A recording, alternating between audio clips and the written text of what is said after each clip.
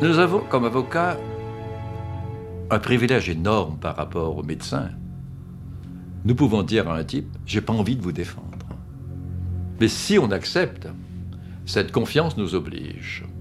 Et nous devons nous battre, becs et ongles, pour le défendre. Utiliser toutes les armes que la loi et les usages nous donnent. Mais je crois qu'on ne doit jamais franchir la ligne blanche. Parce qu'à ce moment-là, nous devenons vulnérables.